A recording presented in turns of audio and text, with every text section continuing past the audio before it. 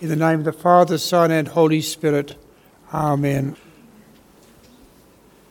I want to share some thoughts with you this morning on the challenges of being a Christian in 2019, because there are many challenges.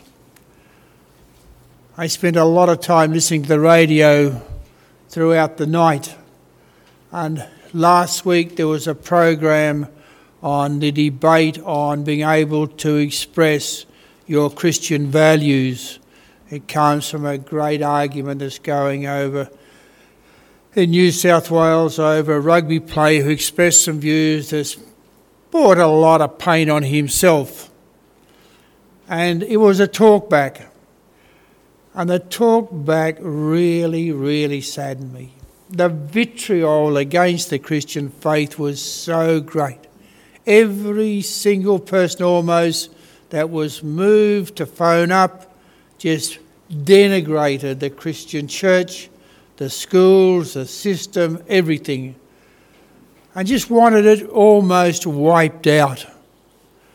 And it made me extremely sad because they never gave one thought of what the Christian faith has contributed to the world that we live in today, and how different it would have been if Jesus Christ had not introduced compassion into the thinking of the human race.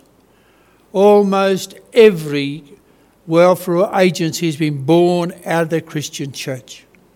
Hospitals, schools, caring for people, and the very first Christians went into the leper colonies and looked after the most despised people in the world.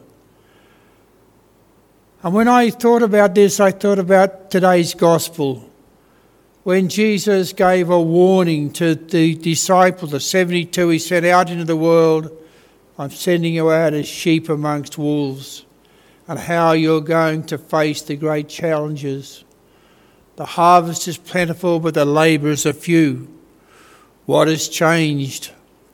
We come here this morning and there'll be people in other churches, a small minority, followers of Jesus Christ, who try to present him to the world, but we're a very small minority. And we're going to see a little bit later on what separates us from all of those who are still nice warmly tucked up in their beds on this Sunday morning. What difference does it make? There's a warning to Chorazin and Bethsaida about turning your back on God. And what happens when we turn our back on God? I want you to cast your minds back to the 50s and the 60s, 70s, when it changed. When I went to Jerramungup back in 1967, Scripture was part of everyday life.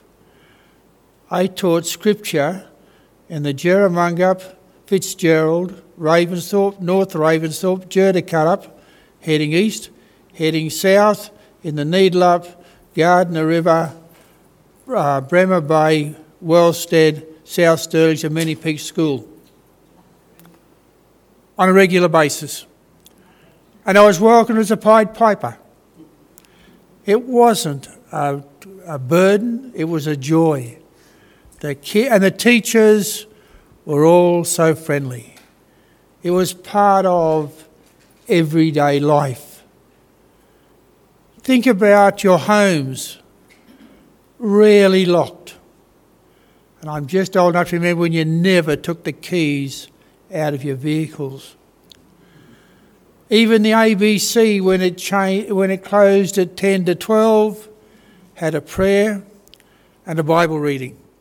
Every night when the ABC closed, it had a prayer and a Bible reading. I can remember the confirmation classes of that era, when all children were, and I used to do all the confirmation preparation in the school. Nobody questioned. It was just part of everyday school life. And I think of the Josephite nuns, the brown Joeys. They were in every country. So a little convent, even in Ongerup, which is the tiniest community, about 120 people. There was a little convent, 2 brown Joey nuns in Bruce Rock, Narromine, Corrigan, Tambler. Wherever you went, there were 2 brown Joey nuns. All in their habit, all sharing their faith, all looking after people. And there was a correlation between our profession of belief and the safety of the community. Turn to 2019. And a revolution started in the 1970s, I believe, when discipline became a dirty word. If it feels good, do it. Jim Cairns and Junie Morosi, may remember, led this freedom movement. The freedom camps where anything went. I remember there's a big one up in Dwellingup when I was in Pinjarra. Discipline disappeared. Self-respect, the dress code, the hair that was never combed or cut, clothes that were never changed, our attitude to one another. Then, of course, came the marginalisation of the faith that you and I belong to. Became more difficult to teach Scripture, to be involved in society, and everywhere it was squeezed out. The consequence? Look around you. How secure do you feel walking down the street, in the shopping centre? Home invasion, addiction. I work in a prison where there's now today 490 people. After Christmas there will be 620, and that's across the state. Mostly young people, mostly there because of drugs and violence. I'm going to suggest to you that as society has drifted away from God, this way of life is just consequential. Because in many cases, conscience is stilled. When you belong to faith, we are reminded that we are imperfect. We need to strive to change the things in our lives that are not right. We try to live out that summary of the law, which I love as a prayer for peace. To love the Creator and all that He has created in its beauty and majesty. So I love the rain. It is so important to everyday life. And to love one another as Jesus loves us. And that's totally unconditional. And we face this immense challenge. And it's not just society that's got it wrong. Look at our church and our theologians. Up until the 70s or the 80s, the divinity of Christ was a fact of life we just accepted. It was in the creeds, it had been studied, and Jesus Christ was the Son of God, born of the Virgin Mary, who came into the world to reveal the inner personality of God Himself. But to a questioning age, after 2000, even theologians began to question the divinity of Christ. Was He the Son of God? Was He adopted? Is the virgin birth a reality? And so we become divided. We no longer stand united, and we are part of our own marginalisation. And that's very sad.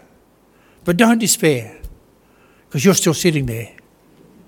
And that's what's important. And there's people sitting in the Catholic Church and in the Living Vine Church and in the church in town, Dreamtime. There's people sitting exactly the same as you are. So there is hope. So where is the answer? Where is the answer? Well, my friends, it's in the Old Testament.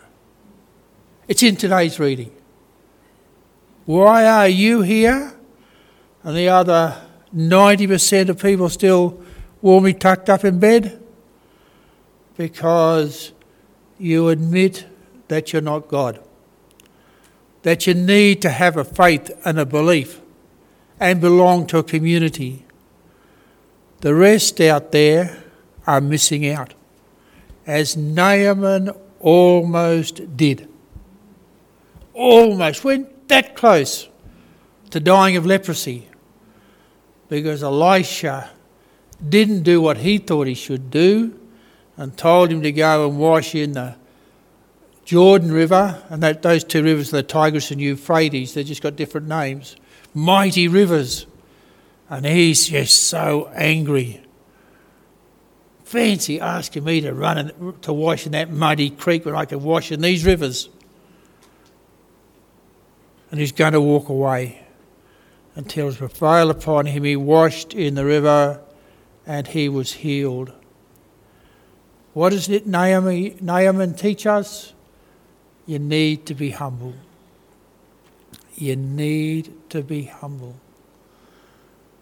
And that's exactly what Jesus was.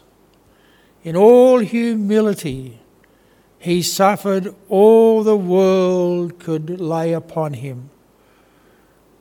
Even the ultimate death, crucifixion, that was followed by the glorious resurrection. And it's all here as a free gift. I spend some time musing in my old age, and I was musing over the last couple of days. In Monday's paper, there's a big ad. Are you anxious? Are you fearful? Do you want to be free of all your guilt? There's a new psychiatrist that can answer all of your questions. He can solve your problems. Be sure that you get a referral from your local GP. And the fees will be less than $500 for the course. I'll guarantee you wouldn't get in for 6 months because you could buy it. It's something about the psychic. You know, it might have references, but there's something about buy it, it's got value. But what Jesus offers you is totally free.